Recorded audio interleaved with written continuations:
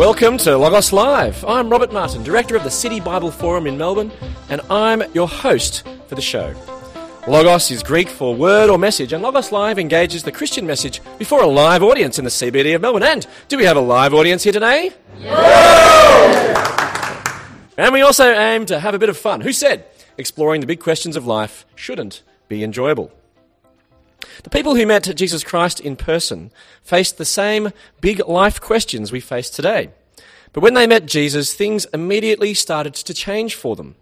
In this series of Logos Live, Encounters with Jesus, we explore how the central events and meetings in Jesus' life can change our own lives forever. And today we're considering skepticism, and to help us we have Rob Buckingham join us. Now, Rob is the Senior Minister of Bayside Church, a contemporary multi-site church in the southern Bayside region of Melbourne. Rob is also part of Melbourne's media community, having worked with Easy Music 3MP and Light FM. Rob and his wife Christy also co-host an interactive TV chat show called The Exchange, and he joins me now. Please welcome Rob Buckingham. Thank you so much. Rob, welcome to Logos Live. Thank you. Now, you began your first radio show in high school.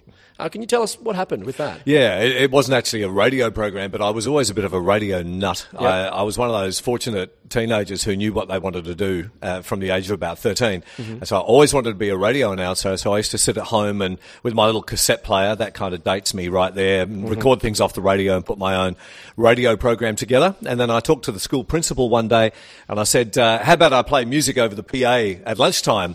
And so he said, yeah, why don't you do that? So I bought my record player into school and played all the 70s hits, so you can imagine what I played. ABBA and a whole lot more. Wow. Play that. How was it received? How did your classmates respond? They loved it. They thought it was really, really good. So I'd play a song and then talk over the microphone, and that was my humble beginnings. Yeah. You didn't have ratings competitions or anything? Oh, not at all. No, there was only one PA and I had it. So 100%. Everyone had to listen. Right. Now, we do try to have a bit of fun on Logos Live. It's not a sin to laugh, as far as I'm aware. And today we're thinking about skepticism. So I thought I'd test you today, Rob, on conspiracy theories. Skepticism towards generally accepted explanations of events in preference to some alternative covert theory. Now, are you a fan of conspiracy theories at all? Not at all. Okay, right. Well, we'll see how you go today. Okay. First question. According to the Telegraph newspaper in the UK, which is history's greatest conspiracy theory? Was it A, that NASA faked the moon landings? Was it B, that a flying saucer crashed at Roswell in 1947? Or was it C, a series of conspiracies around the September 11 terrorist attacks? Or was it D, that Beatle Paul McCartney died in a car accident in 1966 and was replaced by a look-alike and sound-alike? Well, I actually used to love D because I had all the Beatles albums and my friends and I would sit up playing them all backwards and hearing all the clues and everything which are hidden in the Double White album. That's one of the key clues to understanding his apparent death, was it says that Paul is dead. Yeah. You play them backwards because that's how you write music. No, it's all there. I'm a dead man. But so you're going to go with D, are you? No, I'm not. No. Good. I would recommend not. When I was at school, I used to love multiple choice because I always loved D because it said all of the above. Yeah. But in this case, I'll go for A. You go for A? Well, it's actually C. Oh. According to the Telegraph, that the correct answer is C, that there's all sorts of conspiracy theories surrounding September 11, including that the bombs, not the planes, made the Twin Towers collapse. Insider traders knew about the attacks before they happened, and the air defence was told to stand down. So there's lots of conspiracy theories out there, and that apparently was up there. That was still, it wasn't a bad answer. It was in the top 5. So you did okay. But anyway, even though it's not the most popular, but it relates to that, is the conspiracy theory around the NASA faking the moon landings. The second question's around that. So the second question is, about NASA faking the moon landings, what did astronaut Buzz Aldrin say on the 46th anniversary of the so-called moon landings in response to the accusations that they were faked? Did he say, A, the Russians would have exposed it by now if we didn't land? B, if you don't think Apollo landed on the moon, you should get a new brain? Or was it C, myth busted? Or was it D, yes, they were faked and I've lived a lie for the rest of my life? I'll go for D. He was being sarcastic. He wasn't being sarcastic, actually, so that was actually made up. So just so that you don't fail, maybe you want to choose one of the earlier ones. Okay, then I'll go for A. And you were correct. It is A, yes. B was spoken by physicist Professor Brian Cox, C by Mythbusters team, and I said D was just made up. And I'm pretty sure that Buzz Aldrin would know. What he did. Exactly right. So, Rob, congratulations. In our conspiracy theories quiz, you passed 1 out of 2. Congratulations. Big hand for Rob. Thank you very much. So what do you make of conspiracy theories? Well, look, I'm sure that there are a lot of things happening in the world that we are not fully aware of. I'm sure there's a lot of dark stuff taking place behind the scenes, but personally, I'm not a fan of conspiracy theories. I'd love to focus on the good news rather than the bad news. Right. And I have a very dear friend of mine who just talks about conspiracy theories all the time. I met with him a couple of weeks ago, and he was telling me all the latest ones. And quite honestly, after listening to him for an hour, I was bored out of my brain, and I said to him something very similar to what I've just said to you. I'm sure there's a whole lot of stuff happening, but let's talk about something else now. Right. But landing on the moon is a pretty remarkable event. Even with living eyewitnesses and video evidence, some people just won't believe. So now, in your youth, you were a self-professed atheist. Yes. Was that how you felt about Jesus? Yeah, very much so. I thought that, I didn't believe in God at all, and I didn't believe in Jesus. He may have been a historical figure. I wasn't really sure. But yes, very highly sceptical. But you were spiritual, though. Yes, and I've called myself a spiritual atheist as I look back through those years. So an atheist, didn't believe in God, but was very open to spiritual things. So what sort of spiritual things were you exploring or involved in? I mean, being a spiritual atheist, some would say that's almost a contradiction. Yeah, not believing in God, but being very aware of the spirit world, and so very into astrology, astral projection, all of that kind of thing. Very aware that there was a spiritual dimension to life, but when it came to the Christian God, no, thank you. Nothing at all, no. So you said that you didn't believe in God. Why was that in particular? Was there any reason? I think a lot of my experience with Christians and with churchgoers, one of my best mates was a church-going family, and I didn't see anything real in them, And in fact, one day I was around there for dinner, and the dad was saying, "Oh, no, you lot have got to go to church. I went this morning. Ha ha ha! I've already done my bit. Now you've got to go." And as a young guy, I was probably about 15 at the time, thinking, "Wow, if that's all it means to you, why do you bother?" And I ended up going to church with the rest of the family that night, and it went for an hour, and it felt like it went forever. And so, I got an insight into eternity. I guess that was a good thing. And so you began to get an insight of why people wouldn't want to go. Yeah, I didn't see that I needed that as part of my life. I had enough problems. Yeah, that's right. Now, you're a pastor of the church now. As a 15-year-old, did you ever think that you would be a pastor of a church? Never. And in fact, if someone had suggested that, they would have heard a response with some very choice words. Right, very colourful language, yes, perhaps. Right, extremely. Yeah, right, okay, so what happened? What changed?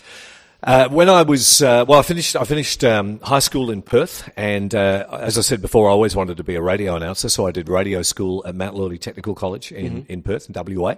And then at the end of that, I got a job in radio. My first radio job was in Geraldton in Western Australia. And in my 7th month there, a mate of mine had come over from Melbourne, and he was hitchhiking around Australia, so he chatted with me and he said, "Well, why don't you come hitchhiking with me?" And I decided I would do that.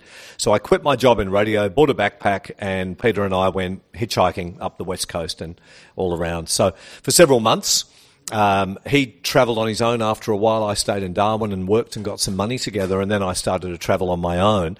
And in the beginning of November 1977, I was picked up by a truckie in northern New South Wales, and as soon as I got into his truck, he told me that he was a born-again Christian, and you can imagine how that went down with me. But I needed a lift to Sydney, so off we went in his brand new Kenworth truck, and about 2 hours later, we were involved in a head-on collision with another truck. The 2 guys in the other truck both died. And when I got out of hospital, I went and lived with this truckie and his wife and family in Sydney, and while I was recovering from my injuries. And so it was during that time I just saw genuine Christianity in action. And after about 6 weeks living with them, I asked them one Sunday night if I could go to church with them. And what do you think they felt? I'm sure they were leaping up and down on the inside, but they were very calm. They said, "Sure, if you'd like to come, you're most welcome." And so I went along, and I just saw in the very small congregation, probably 20, 25 people, but I saw the same reality that I saw in this family, and it was something that was highly attractive. It wasn't so much what they said as the way they lived, and very much thinking I would like what they've got. So that was the beginning of my journey. I decided to believe in God. I accepted Jesus as my saviour at that point, and then I walked away for 2 years, and when I was 21, my faith really started to get grounded. So what convinced you, or what pushed you to ground that faith in that sort of recommitment phase? Walking away and trying everything I had wanted to try. And when I talk about that, I'm talking about different religions, drugs, you name it. I went through the whole gamut of exploration for about 2 years, which ended with a suicide attempt because I was so depressed. And then my best mate became a Christian and started to talk to me about Jesus. And I said, yeah, actually, I know about that. And it was just a kind of a decision on the inside at that point to say, yeah, I really want to live as a Christian. So even though you were an atheist, when you saw these people that you met and you saw genuine Christianity, they had something that you wanted, you felt that there was something missing?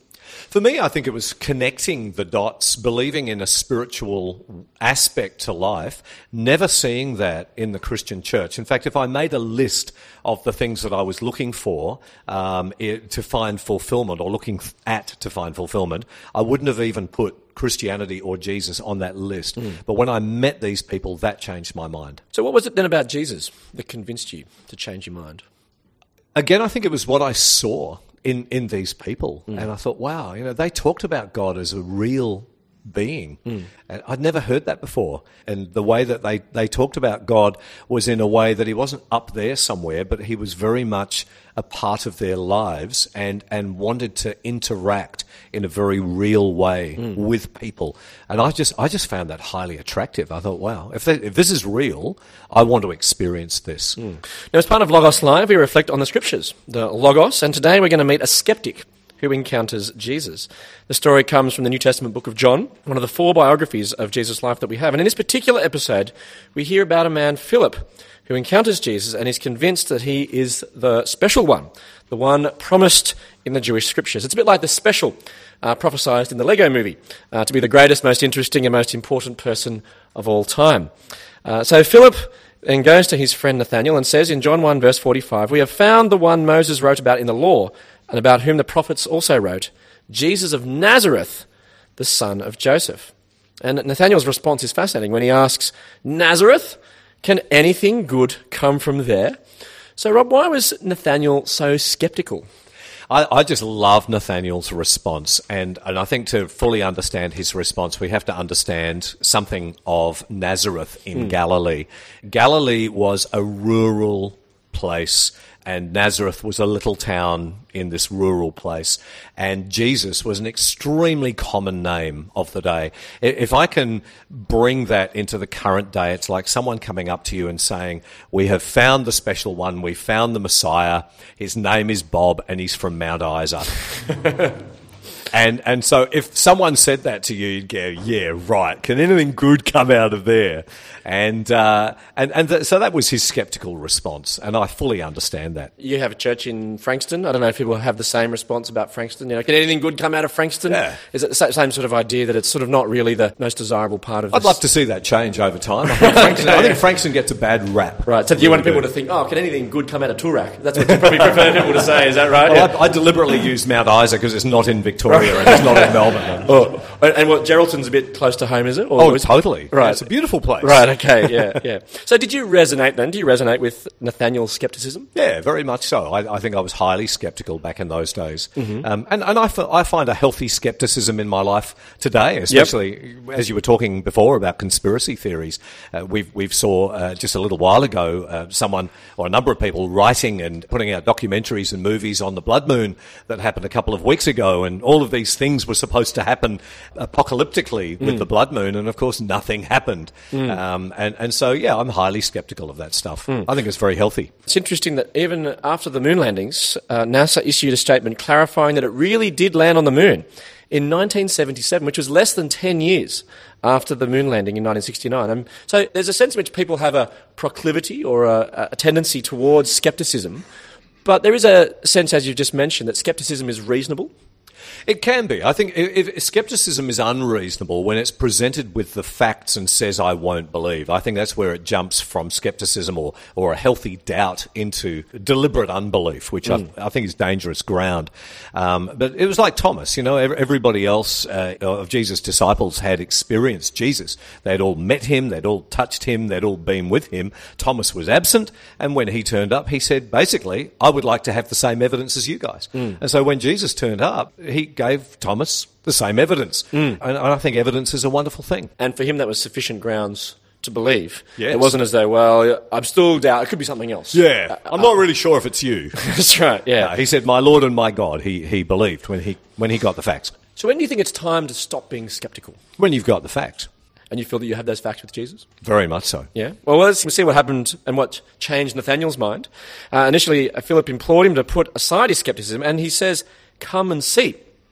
So Nathanael decides to give it a go, and he goes to Jesus. Now, do you think that there are people today who aren't even willing to come and see, that they're so sceptical and closed that they won't even consider Jesus at all? Yes, there are definitely people who would say, I'm just not interested, and that might be for all sorts of reasons. I think a lot of people are on a spiritual journey, and I think it's really important that we learn how to engage with people wherever they're at on that journey and lead them gently. And you mentioned when you were about to jump into this truck for a long drive with this truck driver, you knew he was a Christian.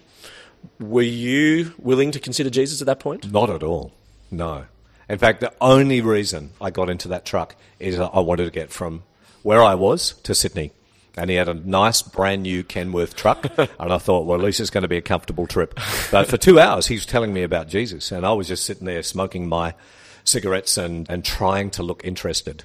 But I wasn't. But there was a point at which you then considered come and see? Yes. I think when you're confronted by your own mortality as well, when you're 19, of course, you're immortal.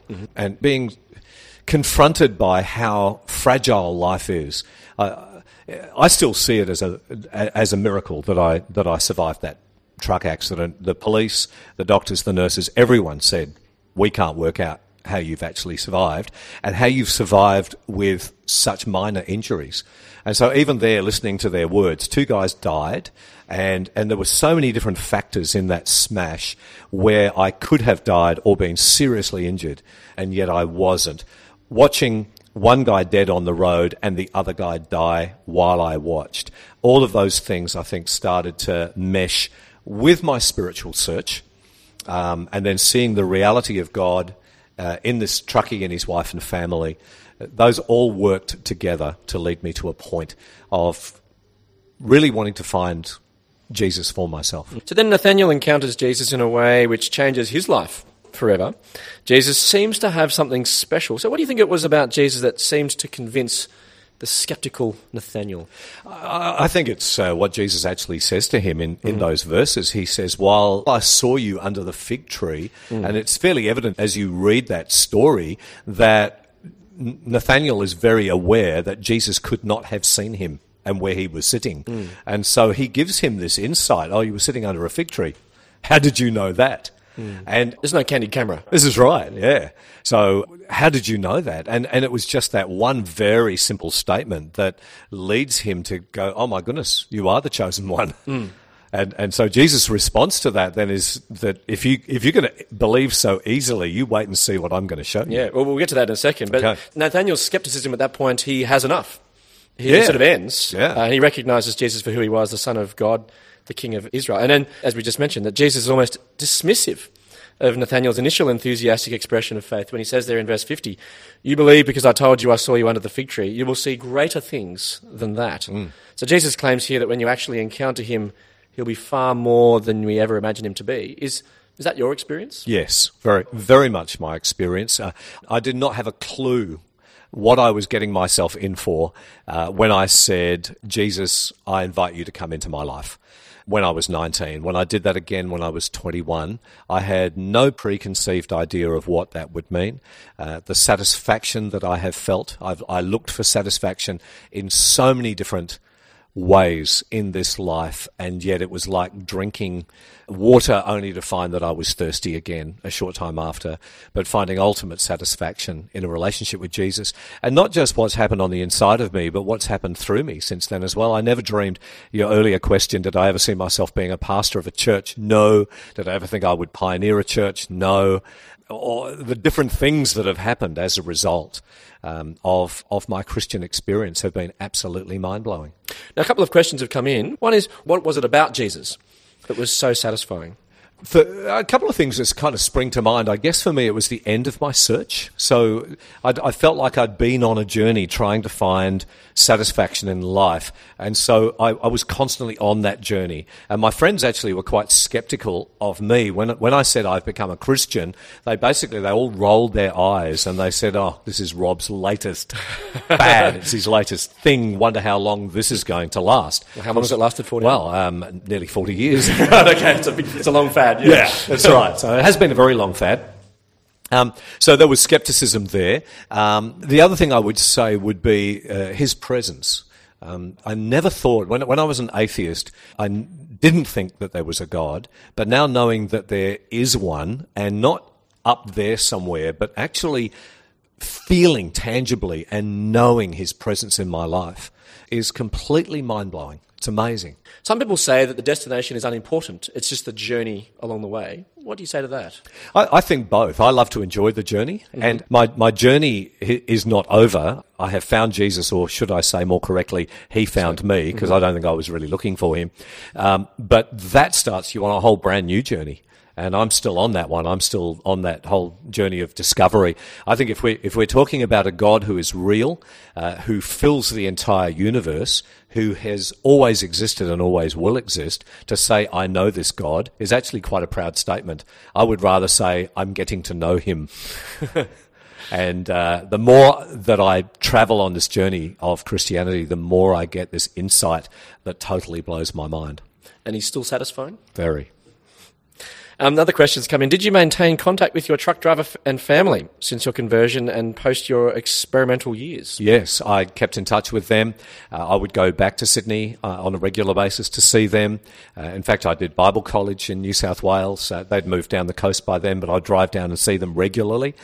And I went and saw the truckie, Malcolm, just before he passed away. He died of cancer a number of years ago. His wife is still alive, and she and I keep in regular contact. That's terrific. Now, other questions come in as well, which is relating to the family. What did that family do that spoke so strongly of real faith? It's the way they lived, the way that they spoke. And I want you to understand here, this family did not have it all together. When I say Aussie truckie, Malcolm was everything you think of as an Aussie truckie. All right. Did he wear a blue singlet? Yes, he did. Absolutely. And he was slightly overweight, and he was pretty rough. In fact, when he talked to me about Jesus, he would use expletives, and which didn't bother me at all. I didn't know Christians weren't supposed to swear. So he would tell me how blankety blank great Jesus was, and oh boy, that's good. And so there was nothing that they were the perfect people for me on my journey. Yeah. And Lynn, his wife, she's just one of those people that I liked on sight. As soon as I saw her, when she walked into the hospital ward, Malcolm was lying in a bed one side of the ward, me on the other. Lynn walked in, greeted Malcolm, put her arms around him and burst into tears. And then she composed herself and came over to me and held her hand out and said, "G'day, I'm Lynn." And that's the way she speaks. And I liked her on sight. Yeah. And she and I, during my recovery time, she and I would play a lot of Scrabble. And during our games, we would have spiritual conversations. And she would start talking to me about the reality of God and the way that Jesus had healed their marriage. And I think, I've never heard anyone talk about God like this before. This God sounds knowable. And so it was not that this family were perfect. They didn't have it all together, but they had a reality of God in their lives that was just incredibly attractive. So in some ways, their encounter with Jesus, their encounter with God was very real and tangible. And they were very new Christians. They'd only become Christians about a year before, so they were still very early in their own journey as well. So the questions come through, did you have any intellectual reasons for being an atheist, or was it just experiential? I would say a lot of it was experiential. I think, as a teenager, certainly I loved to think things through. But to me, there was no reason that there would be a God. It never dawned on me. I never considered looking around the world at creation and everything else and thinking there might be an intelligent mind behind it. My life was very much lived through my teenage years, looking for personal satisfaction, what felt good to me, hanging out with my friends, trying to do good at school, and spending time with my family. So outside of that, I wasn't a great reader back in those days, and so I wasn't reading anything that would give me intellectual input as to whether there was a God or not. So do you think that the story of Jesus, though, could just be another conspiracy theory? No. Why is that? For me personally, I'm convinced. Mm-hmm. I understand other people being sceptical, as I was.